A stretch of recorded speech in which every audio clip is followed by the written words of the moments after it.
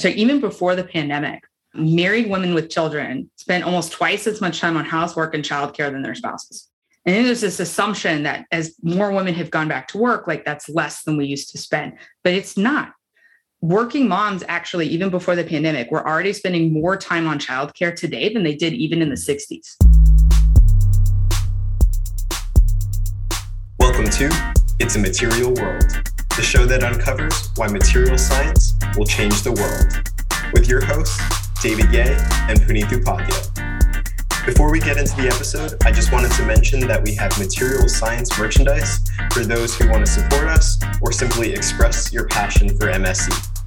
So check out the designs, visit itsamaterialworldpodcast.com/shop or click the link in the description. Hello, everyone. Today's episode is going to be a little bit different as we'll be focusing on the importance of being an effective ally for women in MSc, as well as strategies for allyship in both academic and industry settings. We're excited to bring on Ashley Golding, a solutions manager at McKinsey & Company, to share her experiences, what she believes good allyship looks like, and advice for women looking to advance their careers as MSCs. So thank you so much, Ashley, for joining us today. You're welcome. I'm excited to be here. Thank you, guys. Awesome. So just to start, you want to talk about where you are currently, how you got there. So the field of material science is so versatile, and it's evident through your career path from a PhD in material science to a solution manager at McKinsey, which is a leading consulting firm. Could you tell us how you got to be at McKinsey, and what does your MSc background come into play with the role? Yeah, I think like a lot of people, I was always drawn to engineering because I like to solve problems, right? I adored logic and math, and I enjoyed sciences like physics, chemistry. And so I came to MSc because when I was in college, I remember being introduced to the concept of fracture mechanics and failure analysis. And so I became like fascinated, not just by how things were assembled, but by understanding how things broke apart at a fundamental level. And then as a PhD student, I did a lot of experimentation. And so I managed large projects over several years. And the group I worked in did a lot of funded research for different companies. So I got used to working with a lot of stakeholders. We were working on defined projects. There were clear milestones. And I found that I enjoyed being so close to the issues that we were trying to solve. And it made me realize that I just found my work more motivating when I understood the specific problem that I was helping somebody with and working with them on it directly. And so later on during my PhD, I actually had this opportunity to go work with one of the companies that was funding my research. And we were doing this multi-year project. It involved a lot of processing of an extensive amount of aluminum for testing. And so as part of the arrangement, the company I was working with would allow me to come down to the site and oversee the processing of the material if I'd agree to spend 50% of my time working as a staff scientist and supporting the manufacturing floor and the quality group on various issues they were having. And so it's actually really interesting. I was there for 4 months, but within weeks, I was sold on the idea of supporting people at work and not just products that they made.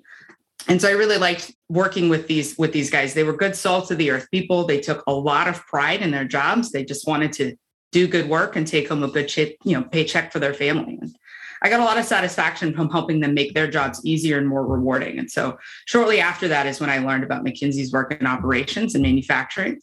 And I was excited to have a chance to put my problem solving and project management skills, as well as my technical background to use in helping improve manufacturing operations in all kinds of industries. And so since then, I've gotten to work with a lot of really great people. I've worked with other metallurgists in copper mines. I've worked with quality engineers that make ice cream. And actually, just recently, I've been working with people who make some of the best lawnmowers in the world. So it's been really fun.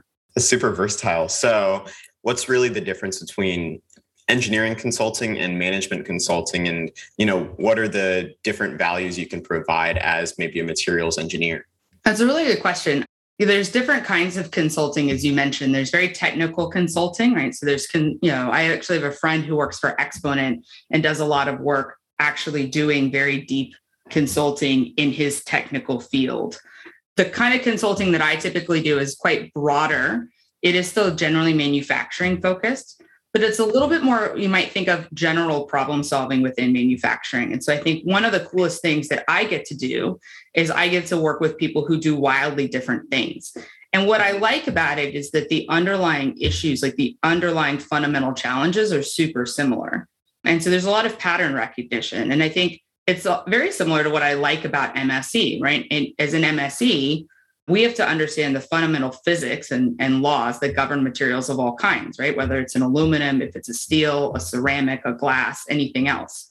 And so the core problem solving skills that you develop as an engineer, combined with sort of this idea or this ability to stretch yourself across multiple different disciplines or multiple different fields, really makes for phenomenal consultants, whether we do things that are very technical or whether we do things that are a bit broader. So I've actually known and worked with lots of MSEs that have gone into consulting, whether that's technical or general management consulting, for pretty much those exact reasons. And so when you work with other people in consulting, with other consultants, is it more talking with and trying to figure out the problem? Or what exactly does a cross-functional team of consultants look like? It's a good question. It can look like a lot of different things. So a good example might be if we're working with a client and they are trying to figure out how to, generally improve the way that they're working, right? So they might be having an issue. Either they're facing an external issue in the market. So for example, a lot of my clients that I work with now are really struggling with supply chain issues. So as the supply chain is constantly being disrupted, right? We're all having trouble and issues at home with trying to get new appliances, or, you have to go buy a new couch and there's no couches in stock and it's an 8-week wait. Well, a lot of the people who make materials and make things have the same issues, right? There's particular material shortages, or the timeline to get things are unpredictable right now. And it has a big effect on people's ability to do their job. And so a lot of what we might be coming in and helping them with right now is trying to figure out how they build more flexibility into the way that they manufacture so that they can continue to make what they can make, or so that they can work around supply chain issues with minimal disruptions to their business and to their customers. And so what that might look like is we might have a team of 5 or 6 people, right? There might be a partner, a senior member of our team who manages the relationship with the client, works directly with the client, knows these guys, has worked with them for a long time. They'll generally have an on-the-ground project manager who's managing the folks on the ground, managing the relationship with the clients we work with day to day, and trying to make sure that we're on track for however long we're expecting to be there to help work on the issue. It might be a couple of months. It could be just a few weeks. Sometimes for really large projects or for very long timelines, we might be working with the same client for 2 or even 3 years. And then you'll have a couple of individual folks who are part of the team who might play different roles. If one of the things that we're helping them to do is build a new forecasting model, we might have somebody who is an expert in modeling, or we might have a data scientist who's with us, who's helping us figure out how we build, an advanced analytics model to do more predictive modeling around this, optimizing their supply chain network. We might have a person who is a bit more of a generalist, who isn't really great at just working directly with clients. And so we might have some supervisors or leadership within the plants or within the manufacturing site who now have to go use the model. And so you might have somebody who's working directly with them, coaching them up on how to use it, sitting side by side with them every day, saying, all right, let's talk about how your 8 a.m. morning meeting is going to look different now that you're using this tool. So everybody on the team has a different expertise. Everybody on the team generally is coming from a different place that has something super valuable to contribute. And so as a team, we're able to do really great things precisely because we don't all come from business school or the same kind of what you might think of as a traditional consulting background. So I remember with case interviews, there's different frameworks to have in mind, like Porter's 5 forces and whatnot. I was just curious, is that a similar mindset that you're taking on with each of these projects, or is with each experience, you just kind of develop your own framework or your own through pattern recognition, it becomes just more tailored to each project? It's funny because I don't know that I've used Porter's 5 forces in a long time, if ever, on a project, to be totally honest with you. I think it's a lot less formalized than people tend to think it is before you come into it. A lot of it, honestly, is just really good fundamental problem solving. It's not that different than, for example, whenever I was in graduate school, a lot of my PhD work was focused on specialty alloy development for aircraft and automotive applications. And so you kind of had a framework that you worked within, right? We kind of generally have either equations or models for how things crystallize or solidify or work. But then within that, you're trying to figure out how can you work within this framework to do the very specific thing you're trying to do. And so it's actually really similar. Like you might have a playbook or a framework that you use to go and approach the issue, whether that is, I know what makes a good meeting, for example, right? I know the concepts and the fundamentals behind what makes a meeting really effective. Now, how do I help this particular group in this particular situation with the way their meetings are currently run, change the way that they do them? And how do we help do that effectively, right? So you can take a general concept, but you're always having to apply it in a really specific situation. And that effectively means you're never solving the same problem twice. Now, moving on, we just want to ask, before we get into it, where does your passion for equal opportunities for women in education come from? That's a great question. It's probably from my mom. She's a retired elementary school teacher, but before that, she was a computer scientist. And she's always pushed my siblings and I to learn for the sake of learning and to pursue whatever we were passionate about and gave us purpose, which she would always say, no matter whether it pays well or not, no matter what other people think of it, right, it matters to you. And I think more important than saying it, she role modeled it for us. So I actually remember when I was about 8 or 9, she went back to school for a master's degree in education when she started teaching, when she switched from doing computer science to education. And actually right now she's working on her EDD. And so next spring, she'll defend her educational doctorate. Wow. Yeah, I mean, I could have told her that I wanted to study, an arcane form of rain dancing, and she fully supported me in doing it. That's awesome. Well, congrats to her. And I'm glad you had such a great role model in your life. And so I think that was evident in previous discussions. You highlighted that it's not enough just to not be sexist. It's important to be an effective ally. So we just wanted to ask you and really just listen, what does it mean to be an ally and what does good allyship look like? It's a phenomenal question, right? And it's something like you mentioned that I'm super passionate about. I think technically, if you think about what is an ally is somebody who aligns themselves with and supports a cause or an individual. So if somebody was an ally to the LGBTQ community, that would be somebody who aligns himself with individuals in that community to support and champion causes that group cares about, even if that person doesn't identify as part of that community. And so similarly, being an ally to women just means standing alongside and showing up with women to champion the causes that women care about. And so kind of what that means when you talk about what does good allyship look like, honestly, it starts with listening, right? What are the causes and issues that group cares about? And asking what you can do to support them. It also means not staying silent, obviously, in the face of oppression or favoritism or other inequality, which I think is something we're starting to realize more and more.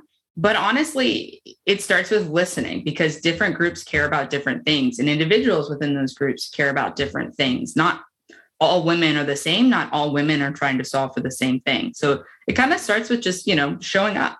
Yeah, I was actually just having a similar conversation yesterday about this. And it seems to I see a lot of similarities where one thing that when I asked this question, they were just talking about how in various team meetings, they would give an idea and it would kind of be silent for a little bit. And then someone else would kind of have the same idea and there would be more credit given to them. And that was something that I thought it's obvious you should give credit to the person who comes up with the idea first, but it seems like that was a recurring theme among women in the workplace. Really, it's astonishing. But when we had this conversation, it just made me realize it's important to properly acknowledge everybody and make sure credit is given, even though that seems obvious. I guess it's not always common in the workplace. Yeah, it's interesting. It is so very frustrating because that exact situation has happened to me before, and it happens a lot. And it's interesting. Something else that's really common that I don't think we realize is there's a lot of research actually that was done in classrooms, even in business classes, in graduate classes, where in these kinds of open forum discussions, the perception versus the reality of women's contributions. So, for example, in one class, the perception that women were speaking 50% of the time was held whenever women were speaking less than a third of the time. So women speak less often, but are perceived as speaking more in a way that, so what happens is that if women equally actually had 50% of the airtime, there's this sort of pushback of dominating the conversation, which isn't accurate. And so interestingly, the way that women's voices get heard in common spaces, right? Meetings, classrooms, et cetera, is actually a problem. They aren't getting heard, or they're getting heard incorrectly or not in the right way. And so these things that, like you say, seem obvious, of course you should give proper credit, actually don't always happen. And it's not usually a conscious decision to not do it. It has a lot to do with the unconscious way that we've been conditioned to hear women. And then in that research, did women also think that they were speaking half the time when it was less than a third, or were they very aware of the issues around the uneven split? It's a good question. I can't remember. I'd have to go back and look at that particular study, but I want to say it was general. I want to say it was the perception that data was taken across the whole class, men and women included. I'd have to check. But yeah, I mean, I think at the heart of it, part of the challenge is that, and we could talk more about this too, in the way that this affects women in other places in the workplace, but women are equally as conditioned to believe some of these things about themselves as men are, right? And so I think that's also part of the challenge. So I guess a follow-up question would be, maybe we can compare times where maybe you had an experience where you felt like you didn't have an ally in that setting versus a situation where you did, and like the differences in like the validation there. It's interesting because this example you sort of gave of just not having your ideas enforced, it happens to me even now, right?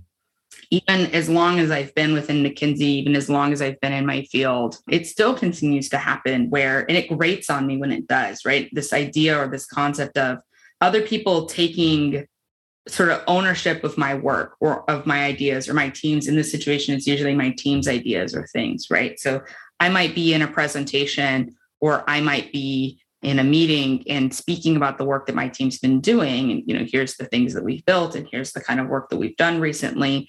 And then the question will be, we should totally do this thing. And it's this thing I've just talked about. And I'm like, I just talked about it. We literally already did it. How come you are not hearing me? And that becomes quite frustrating. And it's annoying that I'm not heard, but it's a little different. There's a partner I work with now who is a big champion of the kind of work that my group and I do. We've had a chance to work together off and on for about 2 to 3 years now. And he's recently been working with us a bit more closely, and it's very different. And part of it is because he's more senior, and part of it is because he's a man, but he's in the meeting and he'll say, that's actually great. We've actually already built that. Ashley's team's done that. Why don't, instead of building it again, can you guys please go work with Ashley and her team to start with the research we've already done? And, it's simple, but him following up on emails or following up on those kinds of questions and just sort of pushing this idea that we've done this already. Hey, you need to start with what we've already done. It does help a lot. It matters a lot. And that validation is super important. Does it frustrate me that I need that somebody has to do that for me? Yes. But is a whole lot better that I have somebody doing it? Yeah. Yeah, it is. Right. I'd be a lot more discouraged. I'd probably give up a lot more quickly if I didn't have somebody reinforcing that. And in the past, when I haven't, it's really difficult to gain ground. It's almost as if you have to sell the idea twice, even though that they already liked it the first time, which just seems like redundant and a waste of time. So I guess that's a really good example of what it's like in industry to be a good ally. Could you give us an example of like when you had and did not have an ally in academia? Yeah, it's interesting. Like, I think one of the things that is different, as we think about the differences between academia and industry and what allyship looks in both, right? Again, a lot of it goes back to just showing up, right? And reinforcing women's voices. In some ways, it's actually not that dissimilar. And one of the biggest things that I remember being an issue for me whenever I was going through graduate school, for example, was research and getting proper authorship on papers. And I remember doing research, and I was a more senior graduate student at the time. I was about to finish my PhD, and I didn't really have time to be working on this particular paper, but a lot of the work that they were drawing from was data that we'd collected as a part of one of my projects. And I brought in another graduate student, a guy that was in our lab, was relatively new, he was probably a second year PhD student, and had him start doing a lot of the writing, but sort of had to be clear, like, the majority of what you're writing about is my work. I will be first author on this paper. You're writing it, you're compiling it, but like it's my work. And so like having to align on that up front, right? Like having to go and advocate for myself that I was going to get proper authorship on a paper. I did that because the issue had come up before, right? The issue had happened before. And so I think that, sometimes it looks a little bit different. What does it mean to have your voice validated in academia versus in industry? But it's honestly probably not as different as you might think, right? It's making sure that women are getting to present joint projects in posters, making sure that I remember presenting a poster with a couple other folks in one of my research groups, actually back when I was an undergrad. And there were 3 of us standing there, myself and 2 of the guys that I was working with. And I remember people would come by and talk to us, and they wouldn't talk to me. They'd only talk to them. We're literally standing right next to each other. And so simple things like turning and saying, actually, Ashley led that part of the work. And like, don't talk to me, talk to her. Little things like that, right? Or what allyship looked like in those moments. It's still the same thing. It's still about reinforcing the voices of the people who did the work or had the idea, but it's going to look different. So then, is there any differences between being an effective ally as a peer, as a team member versus like as a leader? Are there any differences there, or like, is it really just about like speaking up and giving credit where credit is due? No, there is a difference actually. And we actually have a word for it, which is sponsorship, right? So as a leader, as a senior leader, you have the opportunity not just to be an advocate for women, but a sponsor of women. And those are actually different. We talk a lot about the difference between mentorship and sponsorship. A sponsor is somebody who's going to go and create opportunities for you. I'll give you an example, right? So whenever I was in my first year at McKinsey, this is a moment of allyship and sponsorship that really stands out to me because it mattered a lot for where I was at the time. But when I was in my first year at McKinsey, I was pregnant with my twins. And I was having a bit of a difficult pregnancy. And my doctors had just told me like, hey, you're not allowed to fly anymore. You really need to start taking it easy. I actually would eventually end up on bed rest. But before that happened, because I kind of had this period of time where I couldn't really start a project and I was about to go on maternity leave, I was having a hard time finding a project to work on. And I remember there was a partner in our office, this really great guy. I'd worked with him a bit before earlier on. And I ran into him one day in the office. We were just in the hallway. We were catching up. And I just kind of mentioned what was going on. And he said, you're a great associate here and you're going to be a great associate whenever you get back from leave.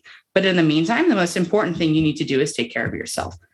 Come by my office later. I've got the perfect project you can work on. It'll let you stay home and focus on resting. And that's what I did. And I worked on that project until the moment my doctors put me on bed rest. And to this day, right, like the fact that he said, no, you know what? I'm going to create a project for you. I have an opportunity that I'm going to give to you to do what you need to do. And then actually, when I came back from maternity leave, he also staffed me on my first client project coming back. And so he was a big sponsor of mine at a time when it really mattered, creating opportunities for me to come into projects based on what I needed at the time. And so that's what allyship looks like, I think, more when you're a leader, right? It's more of this concept of sponsorship rather than just validation or support.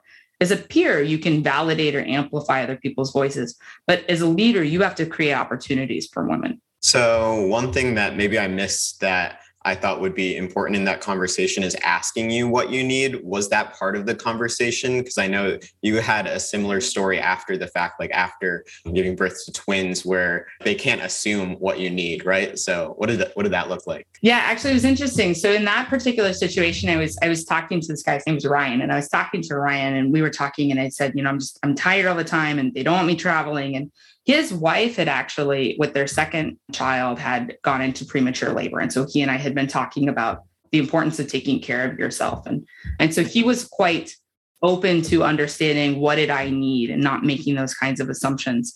And when I first came back from leave, actually, before he staffed me on this first client project coming back, I remember coming back and I'd been on bed rest for about 6 or 7 weeks before I gave birth. And then I'd been on leave for about 5 months. And so I'd been out for 7 months and I was dying to get out of the house by the time I came back to work. I mean, I missed work. I missed having something to do with my days that was not like change babies all the time. And I really wanted to come back to work. And I remember talking to basically the people who assign you to projects. And they said, no, we're going to put you on something local so you can stay home. And I said, well, no, I don't want to stay home. And they said, well, no, you need to stay home. And I finally got so frustrated where I finally said, would you ask a man this question? And they just kind of stopped. And then they were like, okay, well, we'll put you on the road. And they put me on a project that let me go back and forth to Miami because I needed to get out of the house. My husband agreed I needed to get out of the house. He was actually trying to sleep train the twins when this was happening and it wasn't going super well. And I wasn't handling it super well. So he was like, you need to leave. So actually like what I needed in that moment was to go back to traveling. That was what I needed. But you're right. Like, I think a big part of it was I felt like they were trying to be an ally, but they weren't listening. And a lot of women, when they come back from maternity leave, do want to stay home and do a project locally and from home as a part of the transition back to work. I didn't. And so not everybody wants or needs the same thing. And so part of being an ally starts with just showing up and listening, right? Mm-hmm. And it's funny, actually, because then the very next project I did after that, which was my first client project back, which was also with the same guy, Ryan, was actually a local project. But I told him I need to travel to a hotel across town with the rest of the team who also was not local because I'm not working. I don't want to be at home because we were still sleep training. And he said, done, approved. Got it. And so a big part of that actually was the reason I could take that project was because he was able to, he was willing to support me in doing that, which not everybody probably would have done.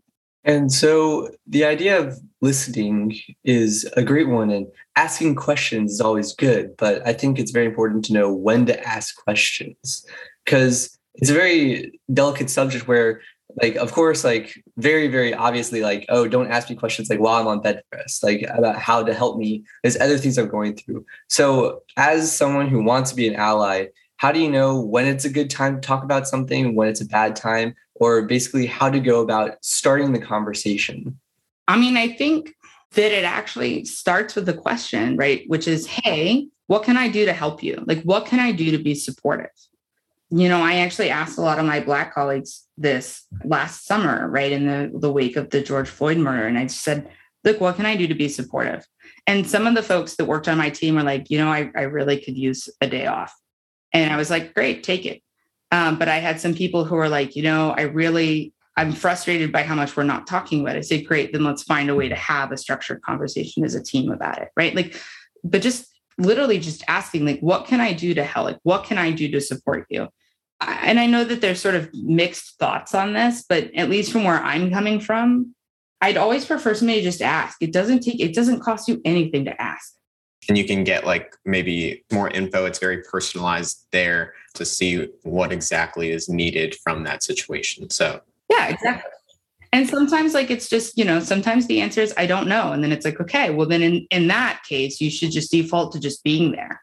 I have a good friend of mine who's going through struggles with IVF right now. And I asked her the same question, like, what can I do that would be helpful? And she said, just be here, right? Just be here. Just invite me to things, invite me to your kid's birthday party, even if you think it's going to make me uncomfortable. Just be there.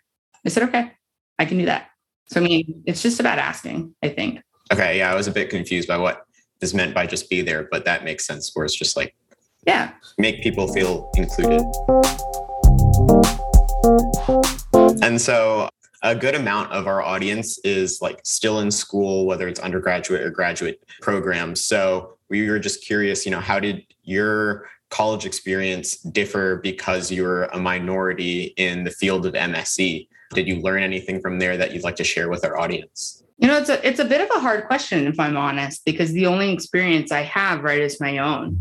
It's interesting. I think one thing I will say is I remember frequently questioning if I belonged or not. There was a lot of, you only got in here because you're a woman. And not just like passive aggressively, like literally said to my face. This was the height of affirmative action too, right? But like a lot of people said these things to me and to other women. And a lot of men made it clear they felt like I'd been given preferential treatment because I was a woman. And honestly, I didn't know if I could argue with them. I mean, I could say, no, I'm not, no, but like, I don't know that I could believe it, right? I didn't have any data around it. I didn't have any I didn't have any information about how the application process worked, right? I was 19. I didn't know. And so for a long time, the effect that had is it really undermined my confidence.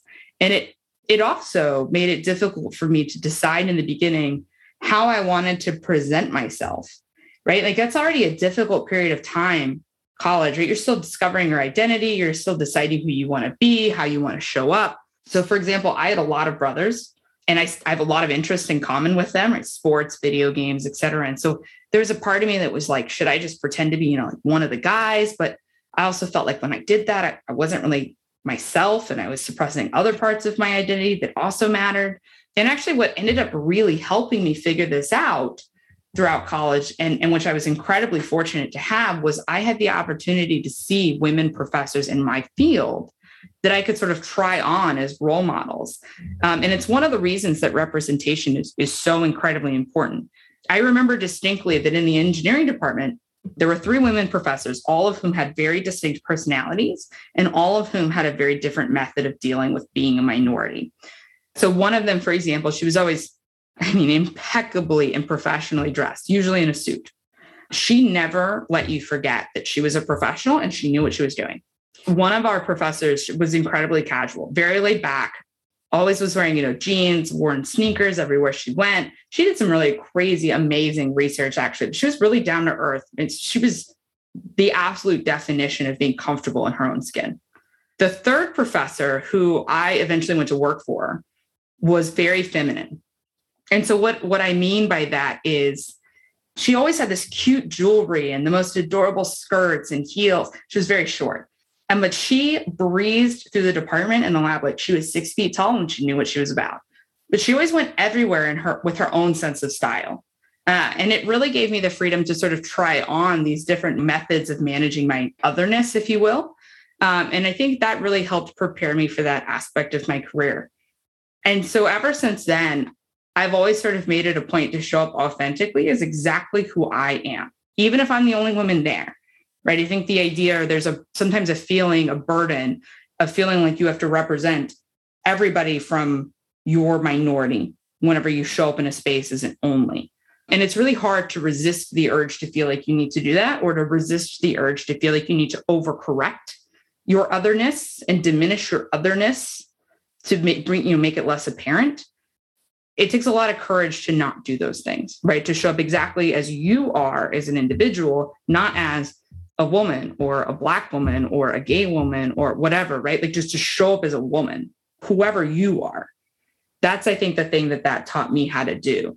And I guess that just led me to another conversation that I had where in the past, it was kind of, I guess, almost encouraged where you had to act like a man to be able to climb the ladder in a way and be like a good leader. And so that seems to be very different, like a contrast between what you just said, where it's like, just be your authentic self and you can grow as a leader in your own personal leadership style. Yeah, it's actually super important. And I've had that idea reinforced to me, actually. The longer I've been around, the longer I've been in the field, the longer I've been in my career, the more I see other senior women who show up exactly as they are, right? Unapologetically. You can show up unapologetically as who you are and still have success, because success under the guise of somebody you are not is a lot less satisfying, to be totally honest. And then, so as someone who is a minority in your field, how do you exert yourself in a room full of men, right? I'm sure it's a daunting task, but how do you find success in your field through that manner? I took a really interesting training on exactly sort of this once, probably about 4 years ago. And there's not one way to do that. Everybody has it goes back to figuring out who you are and embracing who you are and highlighting who you are. So there's different ways of doing that. I actually worked with and met this woman who's a partner at McKinsey in this training, where she spoke so quietly, very quietly, and the effect that had was that when she spoke this quietly, everybody got really quiet to listen to her. Right. That's very different than, my style. I'm big and I'm loud and I'm here and like, this is how we're doing it and we're going to roll with it. Right. I'm very informal. I like to joke, like, I don't think I've not worn a suit to McKinsey since my interview. I wear a cardigan in any color of the rainbow, but I'm not wearing a suit jacket. I don't like suit jackets. And so like, it's just interesting. There's examples of women that I've worked with, but it's more about embracing your own style, right? All the professors that were in my department had their very own sense of style. They were all equally successful, but they were successful in a way that allowed them as individuals to be successful, right? One person's method of success won't be yours necessarily because you aren't them. And so a lot of it is deciding and figuring out who you want to be and leaning into who you want to be, because we're all very different. We're all very unique, right? And so the things that make us successful or make us, brilliant are different and are unique. And so whether you're a quiet person who is the last to speak on an issue, but says whatever she has to say in a clear, decisive way at the end in a quiet voice so that everybody has to listen to you. You don't have to be the first one to talk in the room. You don't have to be the loudest one in the room. You just have to know who you want to be and do it. And I'm sure that all of us, but maybe minorities specifically, have trouble with knowing who you want to be. And you talked about having role models, but do you have any other ideas or things that help you find out who you wanted to be along your journey? I think a lot of it is who you are and who you want to be is going to evolve a little bit. And again, I think representation is a super important part of this, because the more people you see being successful, the more patterns or ideas of what success can look like you will have, right? And so I think part of it is looking around at what other people do or the way other people are successful, even if they don't look just like you. Like I've learned or adapted many elements of my leadership style from men that I've worked with. So part of it is looking for role models that you respect, right? That you have a lot of respect for, and trying to think about, why do you respect them? What about the way they are as a person, as a leader, as a coach, as a teacher speaks to you, and trying to understand what elements of that you find valuable. But part of it also is thinking about and reflecting on who you are. I was given some really good advice to keep a success journal. And so every day to write down in a journal 3 things that I did well, right? And it could be little things like, today I was compassionate because I helped John pick up all of his lab samples whenever he accidentally knocked them all over the floor, because I totally understand what that's like to have to redo a bunch of tedious work. And I wanted him to not feel alone, right? And so I stopped what I was doing and I helped him. So whatever it is, like writing down, like, what are the things that you like about yourself that you're proud of doing, that you're, how you show up that you're proud of. And then when you do that, what happens over time is you'll see these themes that show up, right? And then it allows you to sort of understand over time, what are the things that you do that you value or respect within yourself? And so you can kind of start to use that to figure out a little bit who you want to be intentionally. And so I think that's something that also really helped me. This is something that I've definitely found challenging in my first few months here. And I've heard other people dealing with the same thing, but it's the idea of, in a meeting, when I have an idea, not like feeling maybe like dumb about it, or maybe it's not the best idea. So I kind of like keep quiet. And then maybe someone else says the same idea and I'm like, dang, I should have just spoken up. What advice would you have for people like me who deal with that, especially as a new hire in like just these new settings where you're at kind of the lower rung on the ladder? I think I would ask you why you didn't speak up in the first place. Like, if you had this idea in this meeting, like, what kept you from speaking up? I think it was potentially the idea that I didn't fully understand like the scope of what was being asked, and not maybe having like a full understanding of the problem. And so just really that maybe led to just not wanting to feel like I don't know exactly what's going on, Like I just feel like other people maybe knew the idea. You get to this fear, right? This fear of, I don't want to be wrong, or I don't want to seem like I don't know what I'm doing. And that's the key to, you have to get over that fear. Mm-hmm. You have to get over the fear of being wrong or the fear of looking stupid. Like nobody, like when you learned how to ride a bike, you did not get on a bike and immediately ride a bike down the street, right? Like you fell down a lot. You're going to fall down. Like Brene Brown has some really great words to say about this. And I'm a huge fan of Brene Brown, but she's like, you will not, if you're going to have the courage to try, you are going to fail. It is not about an if you fail. It is a when you will fail, and you will fail, and you will fail probably catastrophically, but you have to try anyway, right? So you have to get over this fear of failing or fear of looking stupid or fear of not being awesome. Because if you don't get over that fear, you won't ever actually try, right? So you have to like dare to try. And so you have to kind of, and there's tactical ways you can frame your idea or frame your question, right? You could say, I'm not totally sure I completely understand the question, but if I understand it correctly, here's what I think, right? So there's tactical ways you can sort of condition what you say, which might help you in the interim get over that fear. But fundamentally, the issue you often have in those situations where you're new is a fear of failing.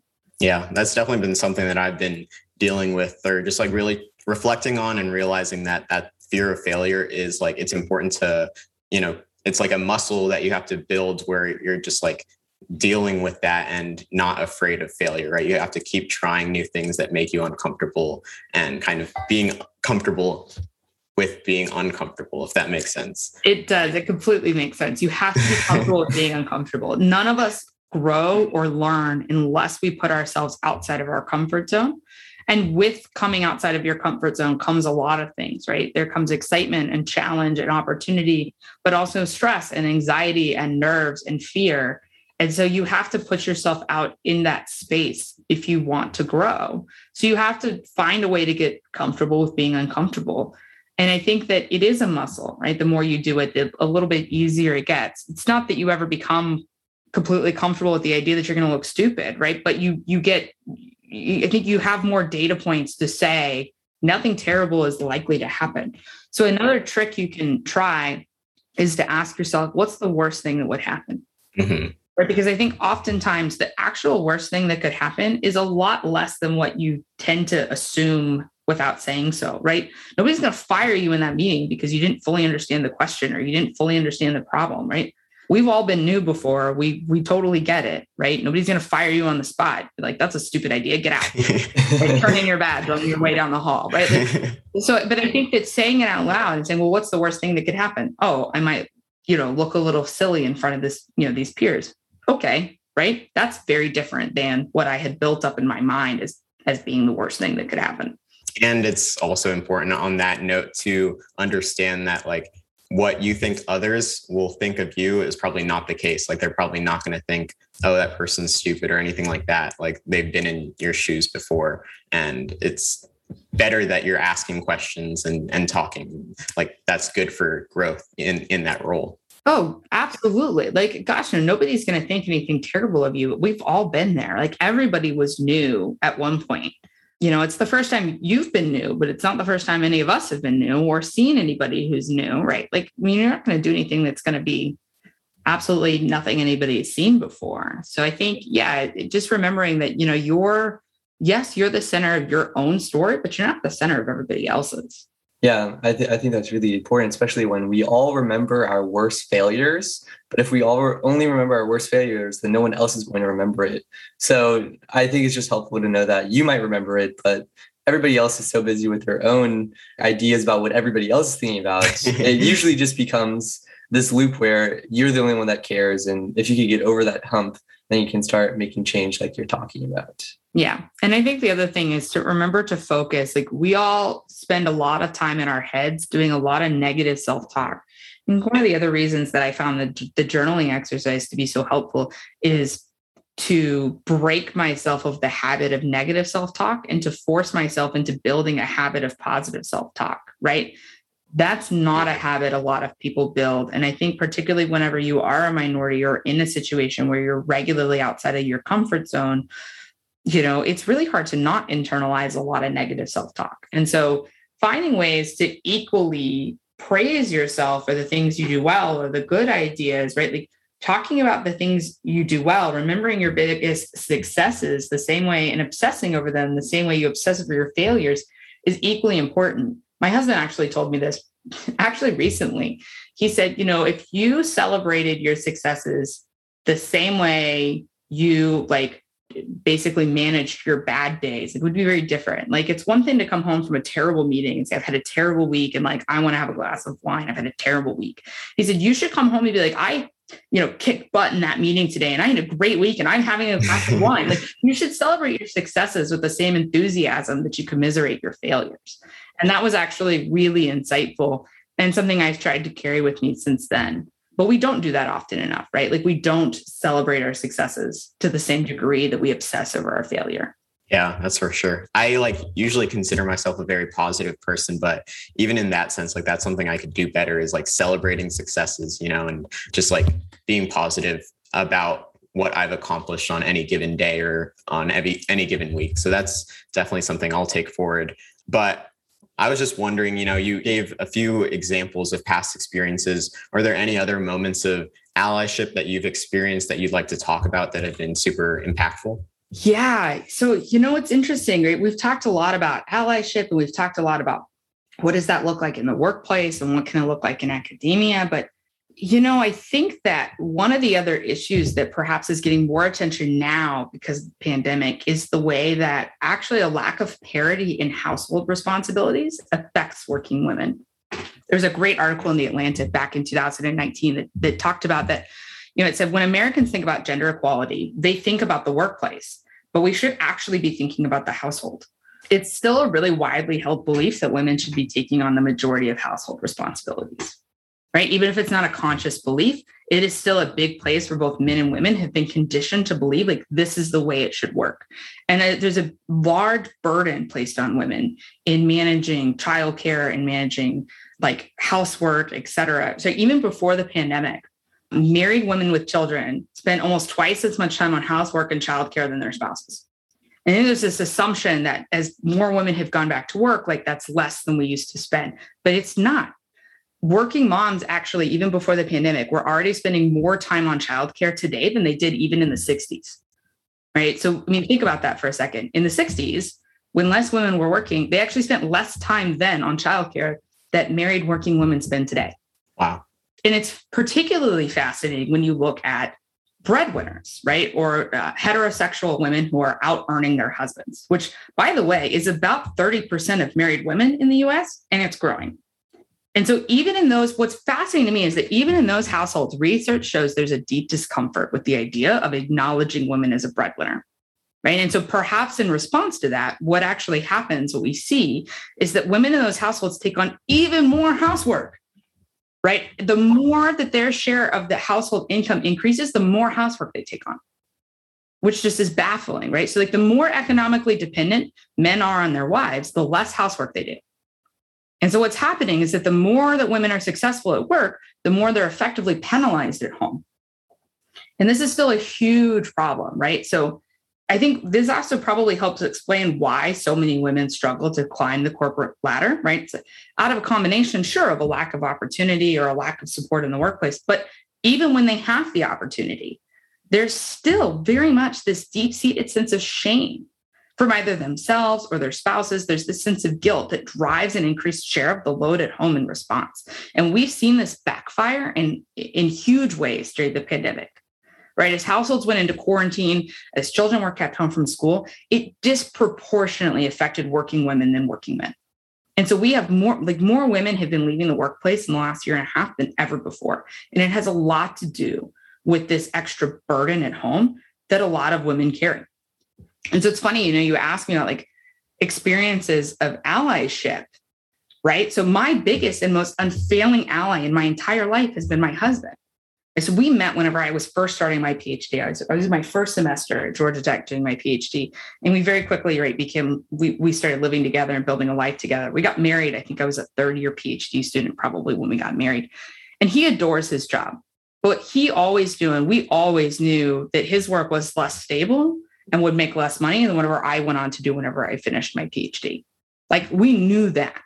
And so we always knew that when we had kids, he would be the one to quit working and stay home, right? And that he would be the one who would take over running our household. So he's our CFO. He's our chief family officer, right? Like, very much, he is the first point of contact on the kids' school. He was always the first person that daycare called. And even still, right? Like, I'd make it very clear on the paperwork. We'd make it very clear with daycare. You call him before you call me. They would still call me first. Wow. And I'm like, okay, well, you need to call my husband because I'm in Nashville working. I am not there. You need to call him, right? He would do drop off and pick up every day and they would still call me. And it was obnoxious. His dentist would call me to reschedule his appointments. And I'm like, why? He's an adult. Like, he's a grown man. He can make his own appointment. But these things still persist, I think, in a way that we don't acknowledge or think about or work on.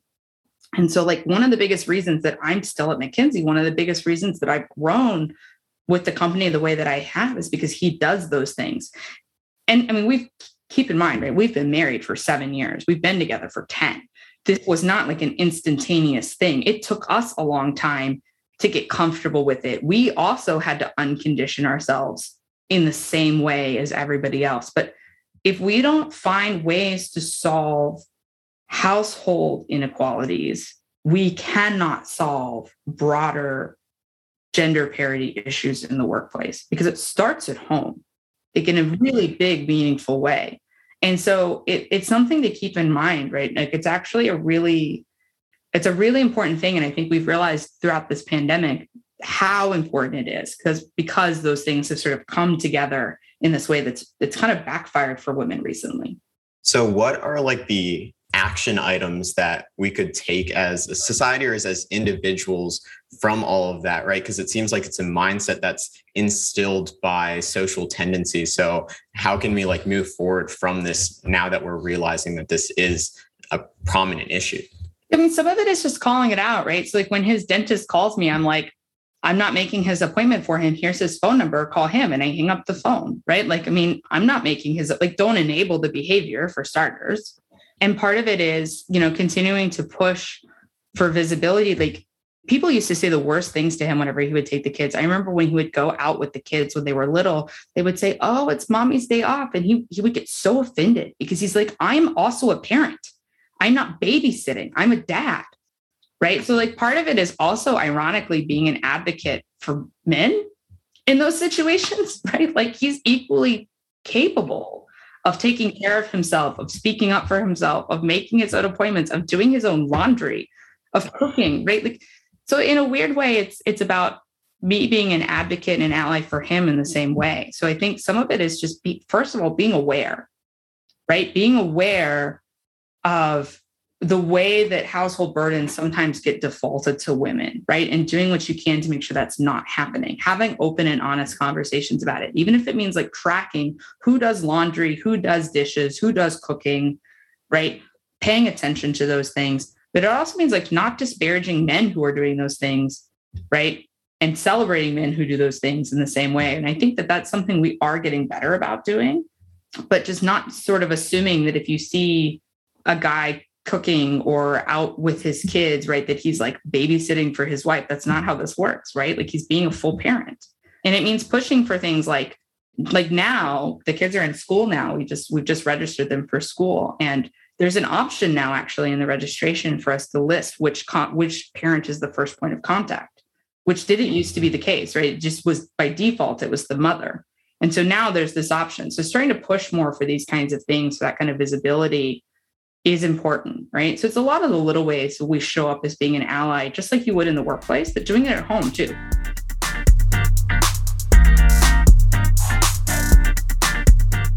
So you covered a lot and a lot of eye-opening stuff, especially from someone who's not a woman. So I guess for all our female listeners out there, what advice would you give for them to have a successful career in engineering? And maybe just more generally, after you talk about that, just how to be a good ally for the rest of us. My advice for women, first and foremost, would be honest with yourself and what you want. And I mean that because being fierce and confident in your ambitions starts with acknowledging them to yourself. And if you want to be the president, or you want to win a Nobel Prize, or you want to fly planes or chair a department, just say so, right? You don't have to write it in the sky, but stand in your bedroom and look in the mirror and say it out loud. I mean, it wasn't until I was in my 30s that I finally stopped apologizing to people, either out loud or in my head, for having high expectations of myself, of the people I worked with, of the people that worked for me. But you have to learn to take your goals seriously and your ambitions seriously before anybody else will. And that's actually a really big first step for a lot of women. So start with that, right? Start by being honest with yourself and for not apologizing for the things that you want.